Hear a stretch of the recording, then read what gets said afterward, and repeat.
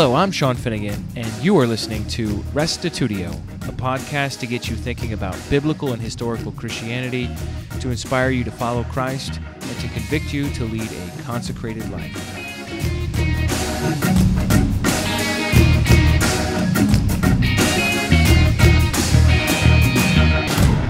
Now that we've looked at many of the kingdom texts from the Old Testament, today we'll get into the New Testament and see what Jesus and the apostles taught about the kingdom.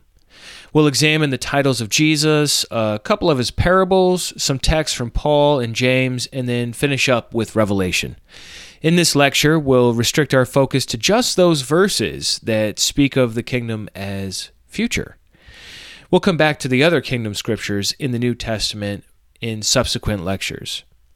This is Lecture 5 of the Kingdom of God class, originally taught at the Atlanta Bible College.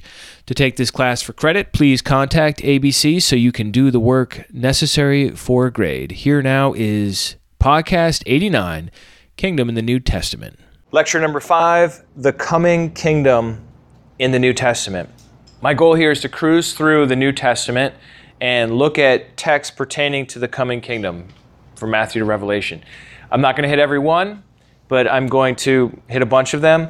And the goal here is not to focus on the verses that relate to the gospel message of the kingdom or verses that talk about how Jesus embodied the kingdom in his ministry. Those are for a different time. Okay, so I'm just focusing on verses that relate to the future kingdom. But before we do that, we have to define these words here. Messiah is the first one up. And then Son of Man, Son of David, and Son of God. These are titles that Jesus either uses himself or that people use of him. And we want to look at some verses related to each one of these. So the first one, the term Messiah or Christ, we want to look at Mark 15:32. And then on the Son of Man, we already looked at this one, Daniel 7:13-14 last time, so I don't think we'll look at that. But you can go ahead and flip to Mark 15 right now. And then on Son of David, I've got a few. Matthew 21:9, Mark 11:9-10, Luke 19:38, and John 12:13. You'll see why I have one from each gospel once we get to it. And then Son of God is John 1:49 and Luke 1:35.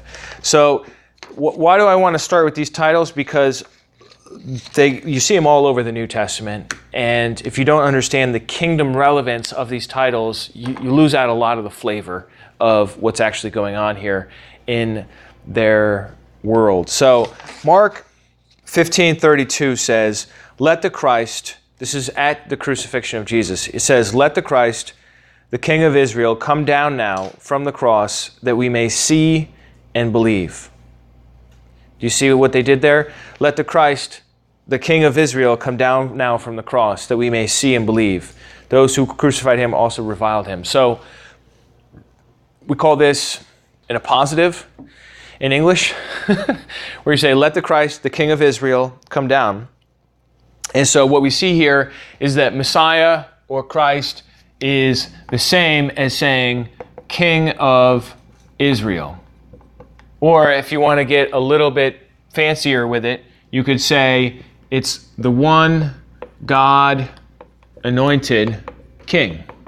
The word Messiah, I'm sure you know, is related to the word for anoint, right? To anoint someone. And so in their culture, they would pour actual oil on someone's head and anoint them to be the king or the prophet or the priest. And so Jesus is Messiah, is Christ, and what that means is that he's the King of Israel or the one God has anointed king. On Son of Man, we don't have to look at that because we already looked at that last time, but Son of Man is the one that receives the kingdom so that all the people would serve and obey him, and it's an everlasting kingdom, right?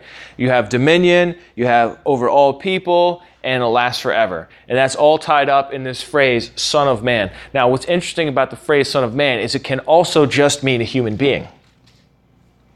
In fact, most references, if you look up the phrase Son of Man in the Old Testament, most references, that's just what it means. It just means a human being. All right? So, for example, the greatest cluster of references to the Son of Man in the Old Testament is in the book of Ezekiel. God calls Ezekiel Son of Man all over the place. He said, Son of Man, can these bones live? Oh, Lord, you know. Right?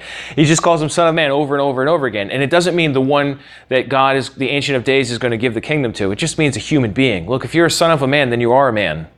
Or if you're a daughter of a man, then you are not a man, but a human, right? A woman. So, Son of Man is a phrase that can either mean just a human being or the one in Daniel's vision who receives the kingdom and reigns forever. And what's so cool about how Jesus uses this is that he leaves it up to the hearer to decide. Is this guy just being humble? He's like, yeah, I'm the Son of Man. I'm just another mortal human being. Or is he claiming to be the one in the vision? and he leaves that with people to decide. So I'll give you another text on Son of Man.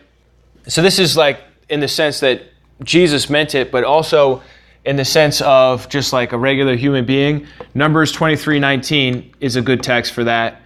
It says, God is not a man that he should lie, nor the Son of Man that he should repent. Numbers 23:19. Good memory verse. So, Son of Man can either just be a human being, right? Did you hear what I said there? God is not a man that he should lie, nor the Son of Man that he should repent. Using these two phrases interchangeably. And what is Numbers 23:19 saying? It's saying God is not a human being, right? Neither is he a Son of Man. Son of Man is a human being, in other words, okay? And so Jesus is the Son of Man. And then we have Son of David. Let me show these to you. And the crowds that went before him and that followed him were shouting, Hosanna to the Son of David. Does anybody know what this is talking about? What's it talking about? When Jesus was entering Jerusalem. Yeah, when he's entering Jerusalem, right? So they're shouting, Hosanna to the Son of David. It's interesting, isn't it? That phrase, that title, Son of David. What could that possibly mean? His genealogy is from David. Yeah, that's the least of what it means, but the greatest of what it means is even more exciting than that. But that's certainly part of it. Hosanna in the highest, right? So that's Matthew 21:9. So we saw there, it says, Hosanna to the Son of David. What's the next verse? Mark 11:9-10. Okay, Mark 11 says, Hosanna, blessed is he who comes in the name of the Lord, right? So in the one case, we had Son of David. In the next case, we had the one coming in the name of the Lord, right? And then the next line, blessed is the coming kingdom of our father David. Hosanna in the highest.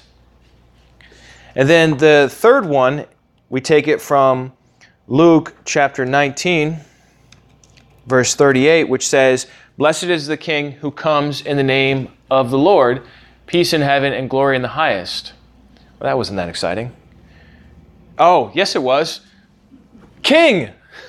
I don't know how I missed that. King! That's a big word when you get executed for claiming to be king. And then the fourth one is John 12:13. So they took branches of palm trees and went out to meet him, crying out, Hosanna!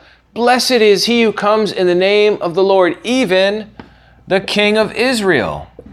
Right? And Jesus found a young donkey and sat on it, and so on. So in the cry of the people during the triumphal entry, what we see is them calling him the Son of David. They're calling him the one who comes in the name of the Lord. They call him King. They call him King of Israel. What is Son of David other than the promised descendant to rule on the throne of David over Israel? The one we talked about when we looked at the Abrahamic and Davidic covenants. The one who is going to fulfill what the angel Gabriel said, right? That you're going to have a son, and he's going to be called great, and he's going to sit on the throne of David and rule over Jacob forever. That's what Son of David means. Now, Anna's right. Son of David also could just mean you're a descendant of David. So once again, there is an ambiguity here with each of these where Son of Man can either mean just a human being or the one that's going to receive the kingdom. Son of David can mean just a descendant of David or the Son of David who is going to fulfill the Davidic covenant and rule over the kingdom on David's throne. And then the last of all, Son of God, once again, it has two meanings. It has two meanings. The first meaning we look at in John 1:49, which says, it's Nathanael, and he says, Rabbi, you are the Son of God, you are the King of Israel. Right? And so once again, Son of God is very much interchangeable with all of these other ones in the sense that it refers to a king or a Messiah or Christ. That Son of God is the one that God puts on the throne. Significant two Old Testament prophecies about this. Do you know what they are about Son of God? One of them we already read, 2 Samuel 7:14. 2 times 7 is 14. Right? 2 Samuel 7:14, which is the one that talks about how when David dies, one of his descendants is going to sit on the throne. And then, I don't remember what verse it is, like 15 or 16, he says, I will be his father and he will be my son. And if God says, you will be my son, then you are the Son of God, right? So, Son of God is said of the Son of David in 2 Samuel, right? And the other one is Psalm 2:7. I don't know if you guys are familiar with that one or not, but it says, I will tell of the decree, the Lord said to me, you are my son. Today I have begotten you. Ask of me, and I will make the nations your heritage and the ends of the earth your possession. You shall break them with a rod of iron and dash them to pieces like a potter's vessel. Right? So this is the other Son of God prophecy from the Old Testament. So when it comes to looking at Jesus, you have Psalm 2:7 and 2 Samuel 7:14-16. Both of these are in the background of what it means to be the Son of God, right? It's the one that God's put in charge of the world, right? And he's going to be a father to him, he's going to be a son. Nathanael just interchanges it with the term King of Israel in John 1:49. But then there's a second meaning of Son of God. It's a literal meaning, and that is that God's biologically, if we could put it that way, his father. And that's Luke 1:35. Right? Luke 1:35 says, and the angel answered her, the Holy Spirit will come upon you, and the power of the Most High will overshadow you. Therefore, the child to be born will be called Holy, the Son of God. Right? And so, why is the child called the Son of God? It's because the Holy Spirit will come upon you and the power of the Most High will overshadow you. In other words, because this child is not born of a human father, but God is literally the child's father, therefore the child is called the Son of God. So there are really two senses. There's the sense of authority, of like being the king, that sense of Son of God, but then there's also the fact that God's actually his father. Any thoughts on that? Was that a hand raise? Yeah. A stretch? What was that? In Genesis 2:6, it calls angels sons of God. Genesis 2:6? 6:2 maybe? 6:2, sorry. Okay, 6:2. Yeah, I'll go with you there. Yeah. B'nai HaElohim. So there are 5 usages of sons of God, that phrase, in the Old Testament. They all refer to angels.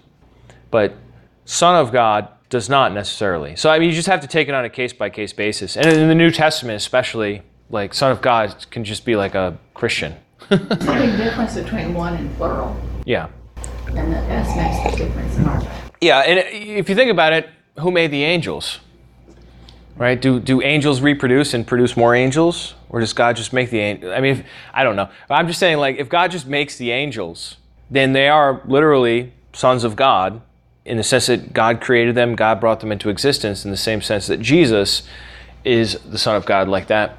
That's enough on those titles, yeah? Adam was Son of God. Yeah, we have that at the end of Luke 3. The son of Enos, the son of Seth, the son of Adam, the Son of God. So Adam is the Son of God as well, yeah. That's a good connection you make there. So anyhow, my point about starting by looking at these titles here is to make the point to you that, yeah, each of these has a different nuance, This ties into the old kings of Israel that were anointed with oil. That's what Messiah means, right? Son of Man ties into Daniel's vision. Son of David ties into Nathan's prophecy to David that he's going to have a son to sit on the throne. And Son of God ties into, very similarly, the Son of David, as well as this biological idea. But regardless, these four titles, even though they are distinct from each other and they have different nuances, they really all are more or less saying the same thing, that Jesus is the one that's going to rule on the age to come. And so that was basically the point I wanted to make here, is that even the very titles that Jesus goes by testify to the coming kingdom. That it's not just like your honorable so-and-so. No, they call him Son of David. I mean, that's a specific title for a specific thing. So, all right, let's look at some kingdom references in the New Testament. First up, I want to take a look at Matthew 5:5. Does anybody want to say it from memory? Blessed are the meek, for they shall inherit the earth. Excellent, Alan. Blessed are the gentle. Yeah, the meek or the gentle, right? Or the humble. Blessed are the meek, they shall inherit the earth. Matthew 5:5. In the verse before it, it says, blessed are those who mourn, they will be comforted. In the verse before that, it says, blessed are the poor in spirit, for theirs is the kingdom of heaven. So we get the impression that kingdom of heaven and comfort and inheriting the earth are all rewards for God's people. Now, I mentioned to you before that the phrase kingdom of heaven, let me just show it to you so you can see it yourself. Kingdom of heaven shows up, well, you probably can't see this, but I'm just going to read it out loud anyhow. There are 32 hits for the kingdom of heaven in 31 verses, and you can see the first one's Matthew 3:2, and the last one's Matthew 25, verse 1. So in other words, the kingdom of heaven phrase shows up 32 times, all in the Gospel of Matthew. So you have a couple of options. Either Matthew is talking about something totally different than Mark, Luke, John, Paul, James, and everyone else that talks about the kingdom of God. Or he's talking about the same thing, just using different words. And the verses we easily can use to establish that it's the same thing is Matthew 19:23 and 24. Because in Matthew 19:23, Jesus says, truly I say to you, only with difficulty will a rich person enter the kingdom of heaven. And then in Matthew 19:24, he says, it is easier for a camel to go through the eye of a needle than for a rich person to enter the kingdom of God. Right, so there you have it, even in Matthew, where it's clearly interchanging between these two phrases. Does that make sense? So in other words, I'm saying, and this is not my invention, it's pretty typical understanding among people that, New Testament scholars, that kingdom of heaven is just another way of saying kingdom of God. And it could have been because maybe Matthew felt if he said heaven, it would be more palatable to his Jewish audience, or maybe he wanted to emphasize that it comes from heaven, or maybe he had Daniel 2:44 in his head, and that's kingdom. The God of heaven will set up a kingdom. We don't really know why he did this. We just know that he did this, and that he didn't mean anything different than kingdom of God when he said kingdom of heaven. Some people sometimes think kingdom of heaven means that's not what he's saying, okay? It's the kingdom from heaven, or the same thing as the kingdom of God. So anyhow, back to Matthew 5:5. It says, blessed are the meek, for they shall inherit the earth. I have an amazing quote for you on this verse from Dietrich Bonhoeffer. Has anybody ever heard of him? You have? Yeah. Fascinating guy. This is Dietrich Bonhoeffer, just kidding.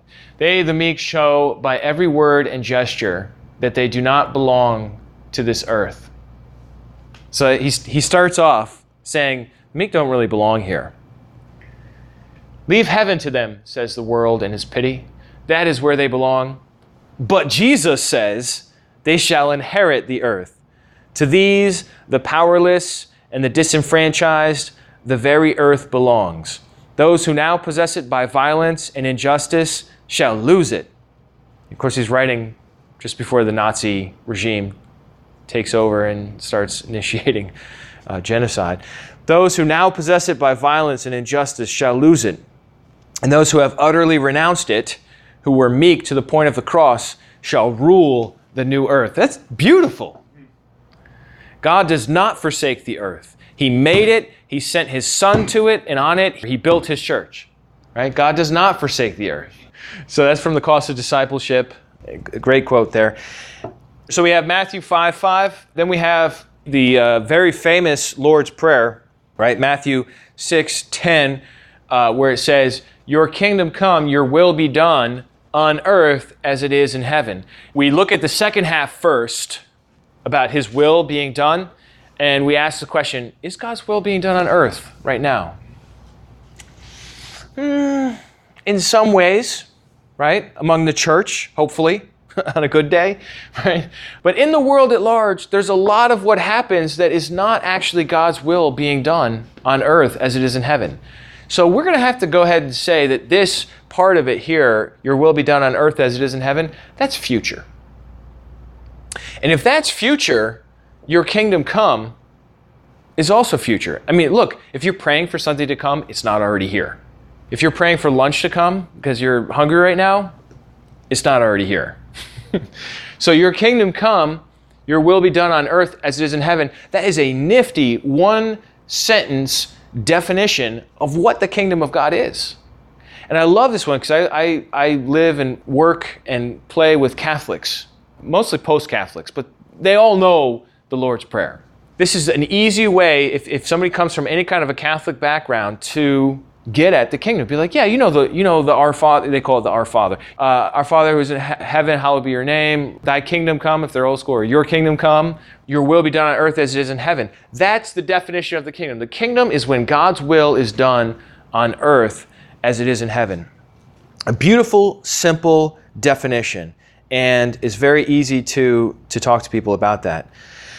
The other verse I wanted to look at was the one that used this awesome Greek word, palingenesia, which is Matthew 19:27 to 29. Again, I'm not looking at every single kingdom verse. I'm just looking at kingdom verses that relate to the future coming of the kingdom. So we had Matthew 5:5, and we had Matthew 6:10, and now we're looking at 19:27 to 29. 27, Jesus said to them, "Truly I say to you, in the regeneration, when the Son of Man will sit on his glorious throne." I mean, don't you love that? It was already so good. I got hung up on the word regeneration last time. We never made it past there. So we had to come back, right? In the regeneration, hello, that's big. Genesis, Revelation, recycling the earth, restoring everything back to what it was, spoken of by all the prophets, Acts 3:21. In the regeneration, and then it gets even better. When the Son of Man sits on his glorious throne, hello, that's Daniel 7:13 and 14 right there. Wouldn't you say? If he's sitting on his glorious throne, that means that he's received the kingdom from the Ancient of Days, and he is now like that stone coming out of the sky, destroying the kingdom of this age, and then growing to fill the whole earth. I mean, that is Jesus. That's how he's talking. He said, when the Son of Man will sit on his glorious throne. Well, I'm actually in verse 28. I guess I told you to go to verse 27. What does verse 27 say? Is that where Peter asks, what do we get? Behold, we have left everything and followed you. Yeah. What then will there be for us? Yeah, verse 27 is Peter says, what do we get out of it? We left everything. We followed you. What do we get out of it? I love that question. I think I love how there's like a very pious kind of mentality in Christianity where you're like, oh, you shouldn't like care about rewards or anything. Right, yeah. And Peter's like, hey man, what do we get out of this? And Jesus didn't scold him. He's like, I can't believe you'd ask something like that. You should do it just because you love me. He's like, hey, listen, it's going to be good. It's going to be sick. Yeah. Peter's like, all right, I'm going to go first, and I want to know what I'm going to get out of this, right? And so he might be violating what we might consider as an ethical norm, but you know what? He's not living in our culture, so I don't think we need to judge him. And Jesus doesn't correct him, like you pointed out. Jesus says, yeah, here's the answer to your question. Truly I say to you, in the palingenesia, when the Son of Man will sit on his glorious throne, you who have followed me will also sit on 12 thrones. That's exciting, right? Judging the 12 tribes of Israel. So he promises to his followers that they are going to sit on thrones too. Who sits on a throne? A ruler, someone making decisions. Otherwise, it's just a chair, right? If it's a throne, then it has power attached to it. Verse 29, and everyone who has left houses or brothers or sisters or father or mother or children or lands for my name's sake will receive 100-fold and will inherit life in the age to come, or eternal life. So if I ask you, what scripture do we know that Jesus promises for them to rule over 12 thrones, what would you say? Matthew 19:28. All right, good. So you'll get that one right. That's what you get. Not now, but in the regeneration. Jesus promises them this a second time. This is in Luke chapter 22, verse 28. He says, "You are those who have stayed with me in my trials." This is at the Last Supper. "And I assign to you, as my Father assigned to me, a kingdom, that you may eat and drink at my table in my kingdom and sit on thrones judging the 12 tribes of Israel." Jesus didn't even just say it once. He said it there in Matthew 19:28, which was earlier, and then later on when he was at the Last Supper in Luke, what is that, 22:28 to 30, he said it to them again. He's like, look, God has covenanted to me a kingdom. I covenant it to you. I grant it to you. And you are going to sit at my table.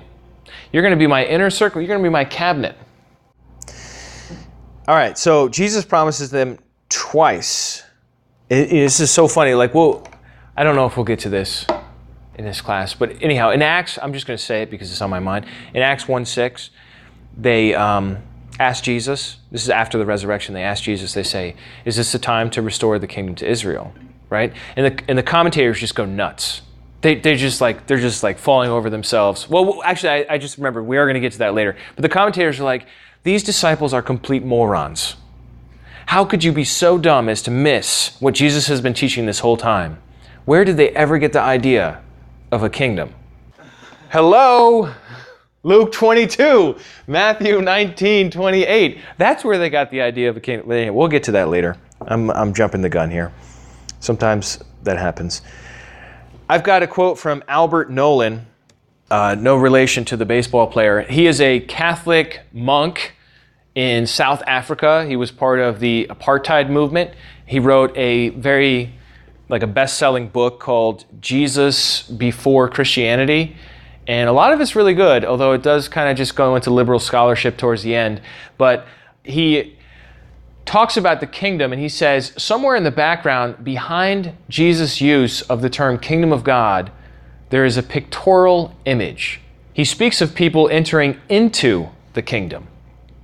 They can sit down in it and eat and drink in it. The kingdom has a door or a gate on which one can knock. It also has keys and can be locked. The pictorial image behind this is obviously that of a house or a walled city. The fact that his way of speaking about the kingdom is based upon a pictorial image of a house, a city, or a community leaves no doubt about what he had in mind. A politically structured society of people here on earth. A kingdom is a thoroughly political notion. It is a society in which the political structure is monarchical. That is to say, it is ruled and governed by a king. Nothing that Jesus ever said would lead one to think that he might have used this term in a non-political sense. I mean, that's solid gold. I mean, that's pretty much the only reason he got crucified. If he wasn't a political anarchist, he probably wouldn't have been killed. Nothing that Jesus ever said would lead one to think he might have used this term in a non-political sense. That is absolutely solid gold. Look, I could stand up here and quote for you Dr. Joe Martin and Anthony Buzzard till the cows come home, and they're both going to agree with the kingdom. That's not as exciting as finding somebody from a totally different background who probably disagrees with us on everything else. And yet, he's like, look, the kingdom, man, it's obvious, plain as day. Nothing that Jesus ever said would lead one to think that he might have used this term in a non-political sense. Right? So that's kind of why I like to quote Dietrich Bonhoeffer and Albert Nolan. People like that. It's because they are coming from different traditions. People from our tradition are, of course, going to agree with us. Not that there's no time to quote them. Of course, there's a time to quote them, but that's just why I'm bringing these guys on. So let's look at some parables. Now, Jesus told a lot of parables. We don't have time to go through every parable, right? But we're just going to hit some highlights here. So Matthew 13 has a bunch in it. and we're going to cover the parable of the tares and the wheat. That's this one right here. And then I also want to look at the dragnet, which is also in Matthew 13, and the parable of the minas, which is, I think, the one Josiah referred to a little earlier. And then lastly, the parable of the sheep and the goats. And just a little bit. I'm not going to exposit the whole parable and go into all the details, but just look at how he talks about the kingdom in these parables. So this was, what was this one? Matthew 13:24. Are you all there? All right, he put another parable before them, saying, the kingdom of heaven may be compared to a man who sowed good seed in his field, but while his men were sleeping, his enemy came and sowed weeds among the wheat, or tares among the wheat, and went away. And when the plants came up and bore grain, then the weeds appeared also. And the servants of the master of the house came and said to him, Master, did you not sow good seed in your field? How then does it have weeds? He said to them, an enemy has done this. So the servant said to him, then do you want us to go and gather them? But he said, no, lest in gathering the weeds you root up the wheat along with them. Let both grow together until the harvest. And at the harvest time I will tell the reapers, gather the weeds first and bind them in bundles to be burned, but gather the wheat into my barn. Perfectly interesting little story, right? And then we get the interpretation, which is the exciting part, in verse 36. Then he left the crowds and went into the house, and his disciples came to him saying, explain to us the parable of the weeds of the field. Jesus, what were you talking about? Weeds of the, what was that? Enemy came, sowed the weeds. What was that? He answered, verse 37, the one who sows the good seed is the Son of Man. The field is the world, and the good seed is the sons of the kingdom. The weeds are the sons of the evil one, and the enemy who sowed them is the devil. The harvest is the end of the age, and the reapers are angels. Now it's like light bulbs going off everywhere, right? Like, oh, okay, so the person who's sowing the good seed, that's the Son of Man, that's the Messiah, that's Jesus, right? And then who are these bad ones? They're the sons of the evil one, right? These are people that are working for the devil or doing things that are rebellious towards God. And the field is the world, so this is the whole world. It's not just a field, it's the whole world. And the harvest is the end of the age, right? That moment of judgment that we looked at, and I only just read a little bit from like Zephaniah 3, just like a little bit. We talked about indignation. And I could read to you wrath passage after, there's tons of them, okay? And that's the harvest here. Verse 40, just as the weeds are gathered and burned with the fire, so will it be at the end of the age. The Son of Man will send his angels. They will gather out of his kingdom all causes of sin and all lawbreakers and throw them into the fiery furnace. In that place there will be weeping and gnashing of teeth. Then the righteous will shine like the sun in the kingdom of their Father. He who has ears, let him hear. So the tares and the wheat tell us what happens at the end of the age. So this is a parable about the end of the age, and it's talking about judgment on the wicked, right? It's talking about how you're going to pull them out and bundle them up and burn them in the fire, right?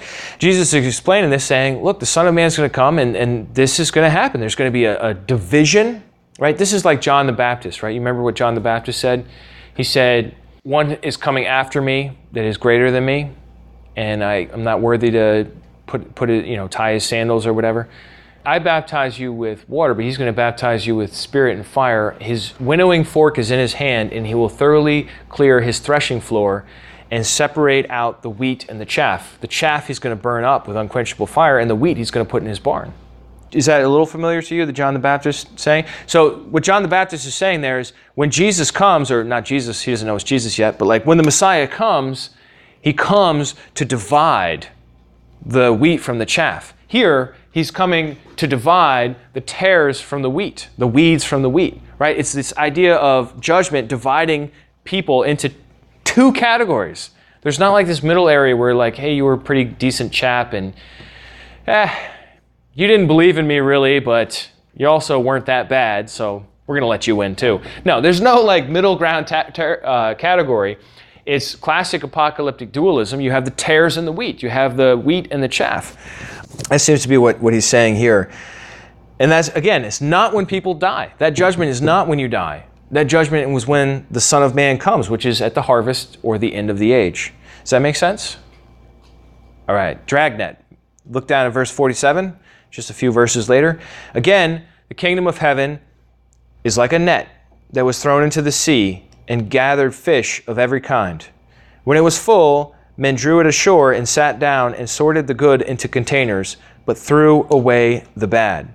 So it will be at the end of the age. The angels will come out and separate the evil from the righteous and throw them into the fiery furnace. In that place there will be weeping and gnashing of teeth. Same kind of idea, right? It's a little bit different because here it was the Son of Man, here it's the angels. Actually, was it the angels in the other one? Angels and the Those angels in the other one. Sent forth his angels. 41. 41. Okay. So the Son of Man sends the angels, right? So Jesus is like, all right, boys, go get them. And in the dragnet, very similar idea, except instead of, it's also pertaining to the end of the age, right? But instead of talking about weeds and wheat, he's talking about fish, right? And when you, has anyone ever done that? Thrown a net and caught any fish? I've thrown a net, but I've never caught any fish. In fact, I'm probably the worst fisherman that's ever been born. If you have an enemy and your enemy really loves fishing, send me with that person because I will make it so they don't catch anything just by sitting there. I have that as a spiritual talent. Anyhow, let's take a look at Luke chapter 19, verse 11. Look at this parable of the minas. It also pertains to the coming kingdom, the future kingdom. Luke 19, verse 11 talks about how they were drawing near to Jerusalem. And Jesus is a kingdom preacher. He's going around calling himself the Son of Man, and people are starting to catch on. Luke 19 is he's finally getting near to Jerusalem. Where does the Son of Man rule from? Where does the Son of God rule from? Where does the Son of David rule from? Where does the Messiah rule from? He rules from Jerusalem. So he's getting near to Jerusalem, and people are starting to think the kingdom of God is going to come now. That's what it says in Luke 19:11. And they heard, what's that? I said that's why they were saying Hosanna. That's what I was saying, exactly. And they heard these things. He proceeded to tell them a parable because he was near to Jerusalem and because they supposed the kingdom of God was to appear immediately. He said, therefore, a nobleman went into a far country to receive for himself a kingdom and then return. Calling 10 of his servants, he gave them 10 minas and said to them, engage in business until I come. But his citizens hated him and sent a delegation after him, saying, we do not want this man to reign over us. When he returned, having received the kingdom, he ordered these servants to whom he had given the money to be called to him, that he might know what they gained by doing business. And it goes on from there, and you get the judgment aspect later on. The important point I want to look at here with you is the fact that it says he goes away to receive a kingdom, and then he returns. We don't think of it like that. We look at it as the person who's carrying out the authority or carrying out the power, who's actually ruling, that's inheriting the kingdom. We don't think of it as going somewhere else to receive the kingdom and then returning to establish it. At least I don't. This phenomenon was a reality when America was in its colonial phase. Have you ever heard of William Penn, the founder of Pennsylvania? Apparently the King of England owed his father some money, and the King of England's like, all right, I'm going to pay you back. I'll give you some land in the New World. Right? It's not entirely clear how the King of England owns the New World, but he says he does. And so he pays back William Penn's debt by giving him Pennsylvania. Right, a big chunk of land, right? But William Penn has to actually come to America on a boat. If he dies on the boat, there's no Pennsylvania, right? He's got to survive the boat ride. He's got to get here, and then he's got to establish it. Because even though he has authority from England, there's all these native people living in Pennsylvania. And plus, other colonialists might already be homesteading out there or expanding out. And now he's got to establish the boundary and enforce the proclamation of the King of England. And William Penn, by the way, was just about the best at it when it came to dealing with Native Americans. He established peace instead of killing them. That is the analogy here. You have Jesus who goes away, he receives the kingdom, and then he comes back to actually execute the authority that God has given him. Right? And once again, that is verse 12. A nobleman went into a far country to receive for himself a kingdom and then return. Right? So it's a little bit different way of thinking about it, but that's the way Jesus wants us to think about it. And then last of all, we have the sheep and the goats. Matthew 25, verse 31. Again, I'm not treating each of these parables comprehensively. I'm just looking at how they talk about the kingdom a little bit. Each one of these could obviously be a whole sermon in itself, right? Matthew 25:31, when the Son of Man comes in his glory and all the angels with him, then he will sit on his glorious throne. Before him will be gathered all the nations, and he will separate the people one from another, as a shepherd separates the sheep from the goats. And he will place the sheep on his right, but the goats on the left. Then the king will say to those on his right, "Come, you who are blessed by my Father, inherit the kingdom prepared for you from the foundation of the world." You guys know what this parable is about, probably, right? The sick, the naked, the hungry, right? It's talking about taking care of people in need. I'm not going to get into all that. It's awesome. You should study that. But my point is more on the top here, like verse 31. Once again, when the Son of Man comes in his glory, it doesn't say that he's coming to whisk us away. It doesn't say that he's coming to skyhook us off to heaven, right? It says that he's coming, again, his angels are coming with him. We saw that before. And he's coming to sit. Not to hover in the air, but to sit on his glorious throne. And what happens? All the nations are gathered before him. Look, that makes perfect sense if you think of Daniel 7, 13 and 14 in the background. If you think of that vision of the Son of Man who receives the kingdom and then comes and all nations serve and obey him, right? Well, how is that going to happen? He's going to have to sit down and he's going to have to figure things out. That is where he separates the sheep and the goats, right, into two categories. And to the sheep, he says, inherit the kingdom. Look, enjoy the kingdom. It's for you. And the goats, doesn't go so well. Not so well at all.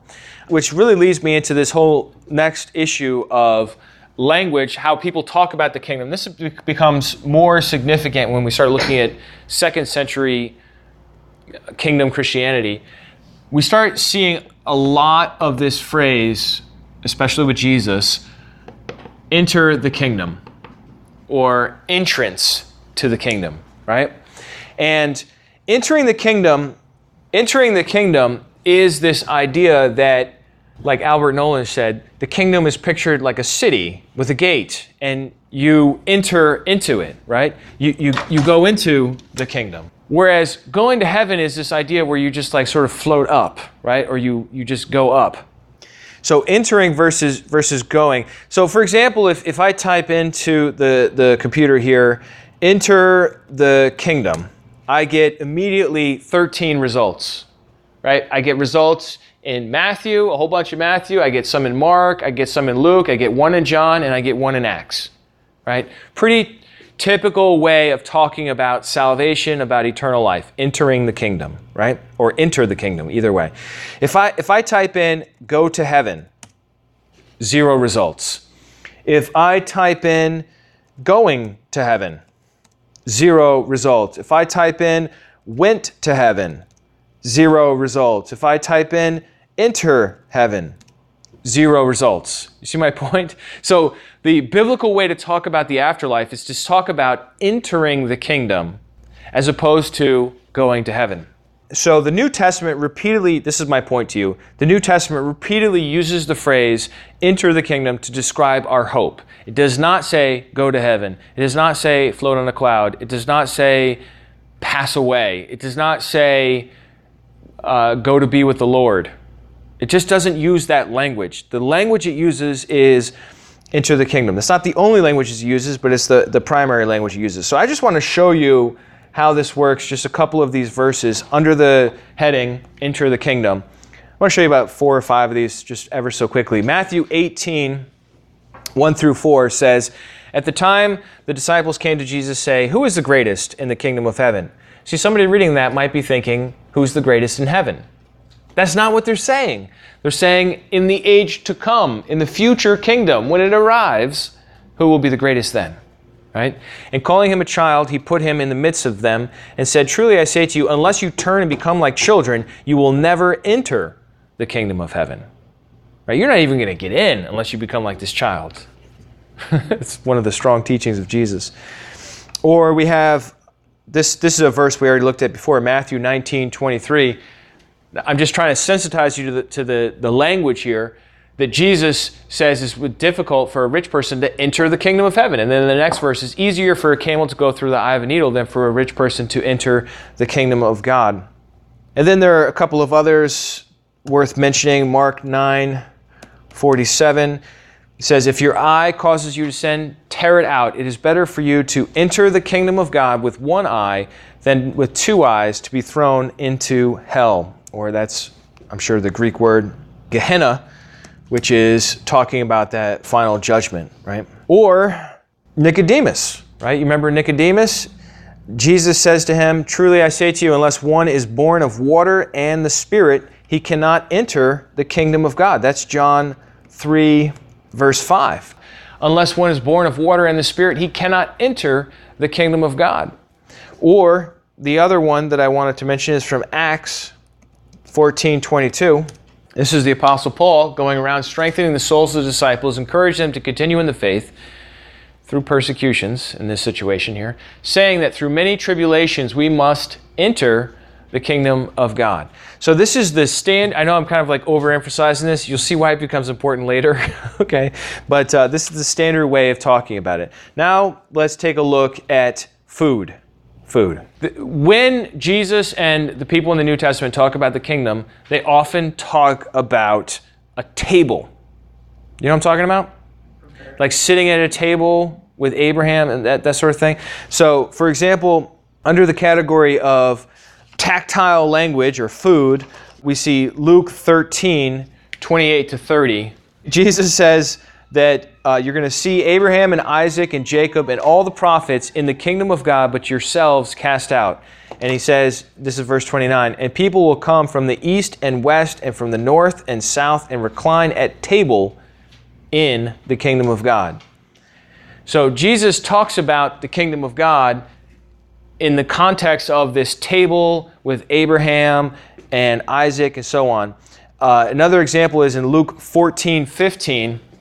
There's somebody sitting at the table with Jesus, and that person says, when one of those who was reclining at the table heard these things, he said to him, "Blessed is everyone who will eat bread in the kingdom of God."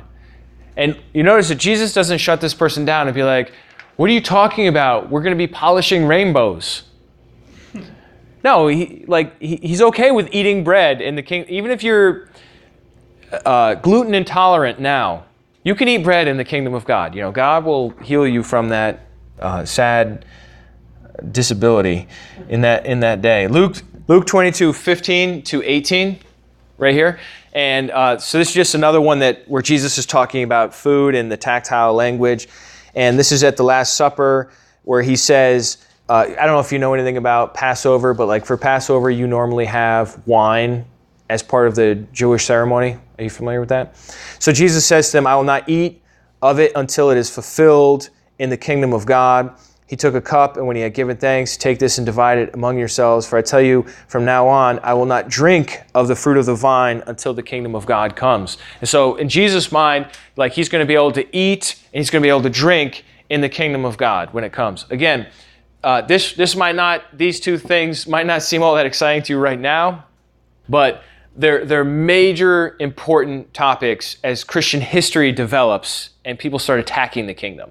So that'll be interesting to see how that plays out. But Jesus has no problem with bread. He has no problem with wine. He has no problem with eating lamb or whatever you eat at a Passover dinner. Those little crackers right? I mean, what is that called? Matzah, right, yeah. He has no problem with any of that, eating that in the kingdom at all. Okay, so that's just a few points on that. Why, may I ask you, was Jesus crucified? I'd say for claiming to be another king other than Caesar. Well, that's kind of the push that Jewish leadership.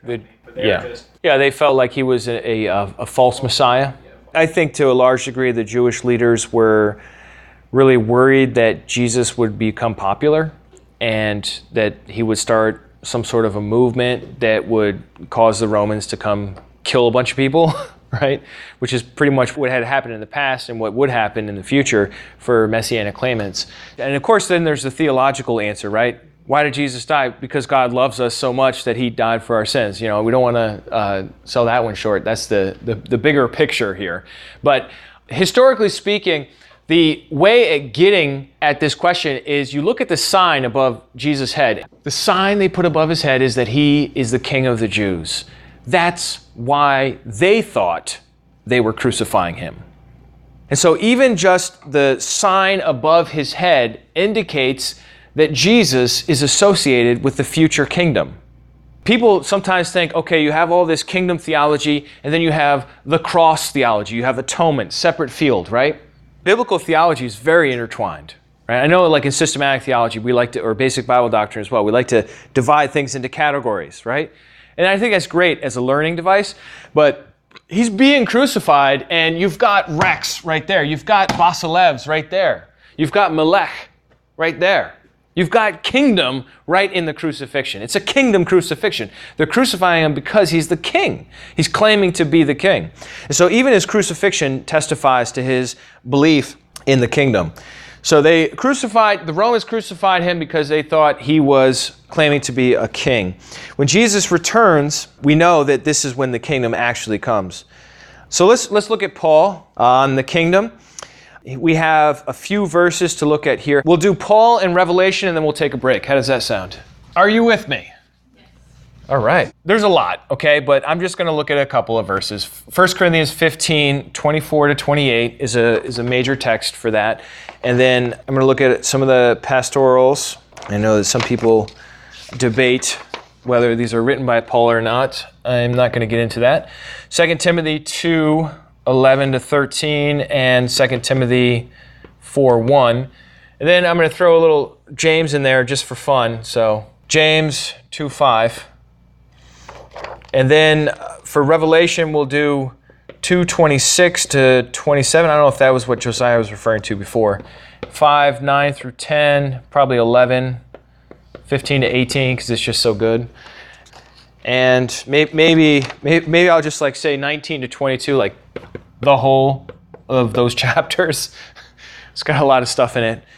We're not going to read all those chapters, okay, at the end. But now again, there are many other references to the kingdom in the New Testament, apart from what we were looking at in this lecture.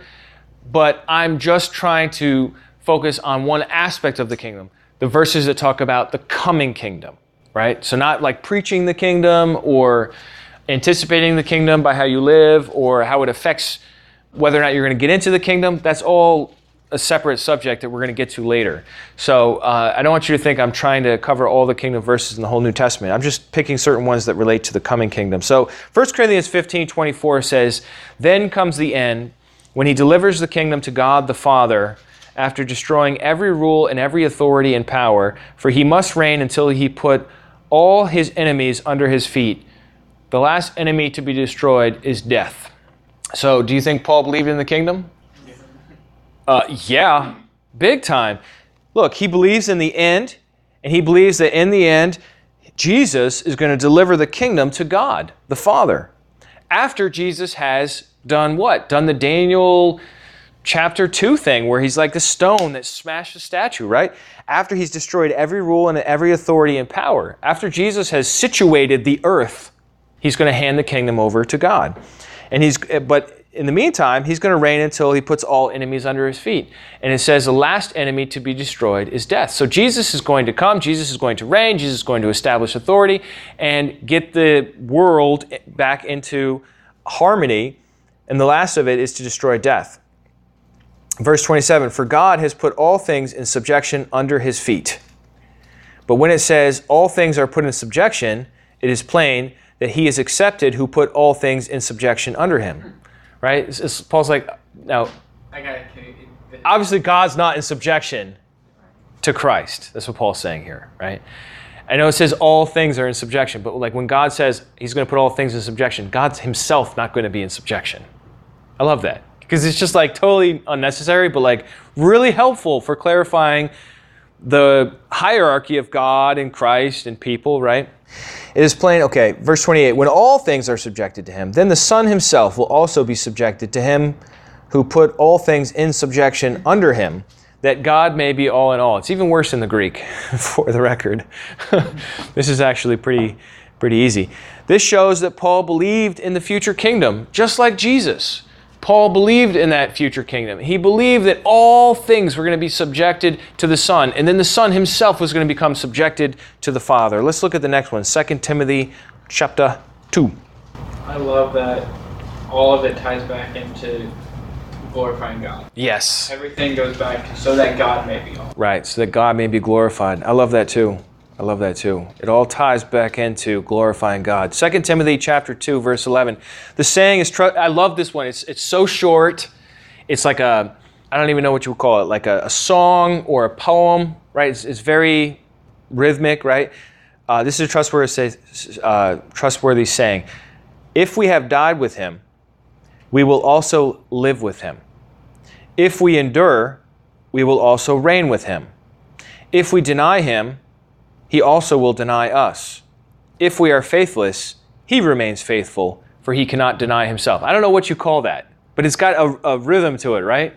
Be a great t-shirt, right? Right on the back of the t-shirt, or a rap song or something, like, I don't know, but it's just a really great little summary of Christianity.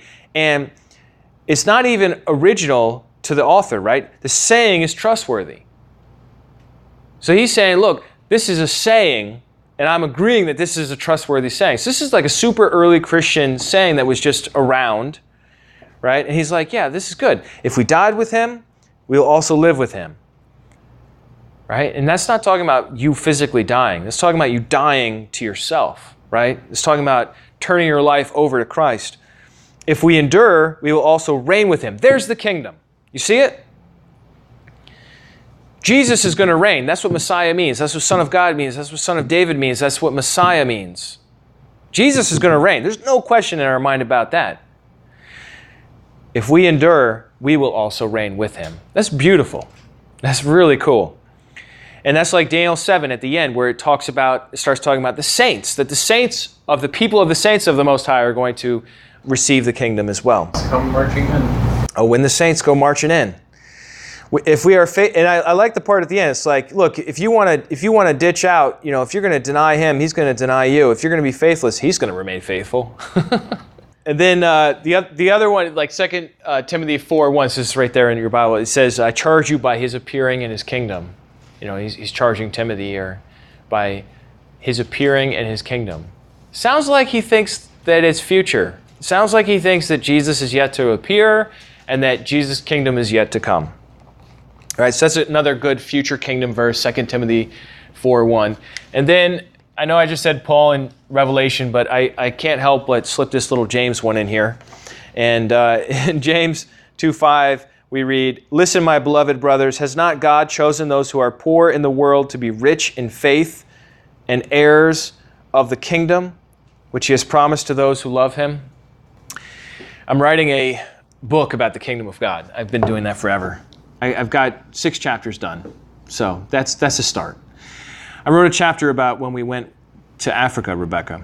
Yeah, and my take on it, and I'm sure you would have a lot more to fill in the details. Of course, I'm sure all the trips blur together for you as well. I talk about seeing the kingdom connect to some of the poorest people in the world changed me, and how this verse in James 2:5 just preached itself. Whereas here, we would feel guilty. Oh, I'm not really, there's so many people that are richer than me, or so many people that are poorer than me, and you have to worry about having any kind of prosperity at all. In Africa, you're just like, look, this is what it says.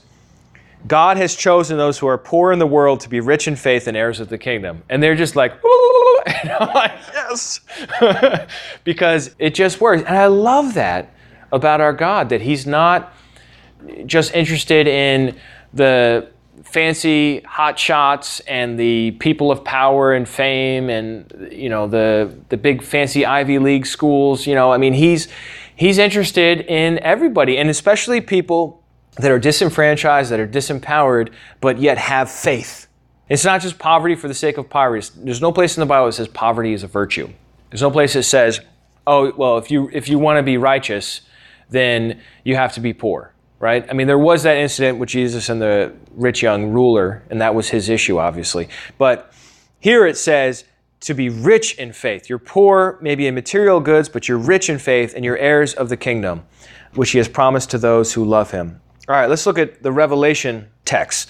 The first one up is chapter 2, Revelation 2:26. The one who conquers and the one who keeps my works until the end, to him I will give authority over the nations. And he will rule them with a rod of iron, as when earthen pots are broken in pieces, even as I myself have received authority from my Father. Do you hear the echo from Psalm 2? We read that earlier, right? Psalm 2, verse 6 says, as for me, I have set my king on Zion, my holy hill. I will tell the decree. The Lord said to me, you are my son. Today I have begotten, I want to say thee, because it would rhyme, but anyhow, you. Ask of me, and I will make the nations your heritage, and the ends of the earth your possession. You shall break them with a rod of iron and dash them in pieces like a potter's vessel. This prophecy, this Davidic psalm, prophesies about what God's going to do for his Messiah. How do I know it's talking about his Messiah? Well, you look up at verse 2 here. The kings there set themselves and the rulers take counsel together against Yahweh and against his Messiah, his anointed. And that is actually the word for Messiah there, I believe. So this is a messianic prophecy that God is going to give his Messiah, his son, rulership, and his son is going to rule with like a rod of iron. In Revelation 2:26, it is not God speaking, but Jesus. And Jesus says, if you overcome, and if you keep his deeds until the end, you're going to get authority over the nations, and you're going to rule them with a rod of iron. Right? Isn't that what it just said? Just as I have. Just as I have, right? So this is the extension of the messianic destiny to the messianic people. Right, where the Messiah says, if you're with me, you're going, just like we read in this 2 Timothy 2:11-13, if we endure, we will reign with him. Right? And there's actually a verse, you see there in chapter 2 or chapter 3, I don't know if you see it there, but it's where he says, you can sit in my throne as I have overcome, and I sit in the Father's throne, you can sit with me in my throne. Right? And it's this whole idea of authority and rulership in the age to come. Look at chapter 5, verse 9. This is a key text for a lot of reasons. It's one of my favorite verses. Revelation 5:9 says, and they sang a new song saying, worthy are you to take the scroll and to open its seals, for you were slain, and by your blood you ransomed people for God from every tribe and language and people and nation, and you have made them a kingdom and priests to our God, and they shall reign upon the earth. Jesus died to ransom us. And I love how global this is in verse 9, right? Every tribe, every language, every people, every nation. That is not even a triplet. That's a quadruplet. Hello. Daniel, watch out. Revelation just, upstaged you there, right? It's not just every language, people, and nation. Now it's every tribe, language, people, and nation, right? Just so that we're absolutely clear that it means everyone, right? Jesus died for everyone. Doesn't matter what your background is, what your heritage is. He died for you too, so that you could be part of this grand future, right? And he's made us to be a kingdom and priests to our God. One of those prophecies we looked at talked about being a minister or being a priest. I think it was Isaiah 61. That in the age to come, we would be priests to God. And they will reign, and that's the king part, over, or the queen, the earth. I kind of get that same feel from Tim, where it was talking about David, I forget what we were talking about it yesterday. It said created Jerusalem to be a city. Yeah. And create it for rejoicing. Yeah, and it says here you have made them to be a kingdom, where you're talking about it's not creating something new, but giving it new purpose. Right, yeah, exactly.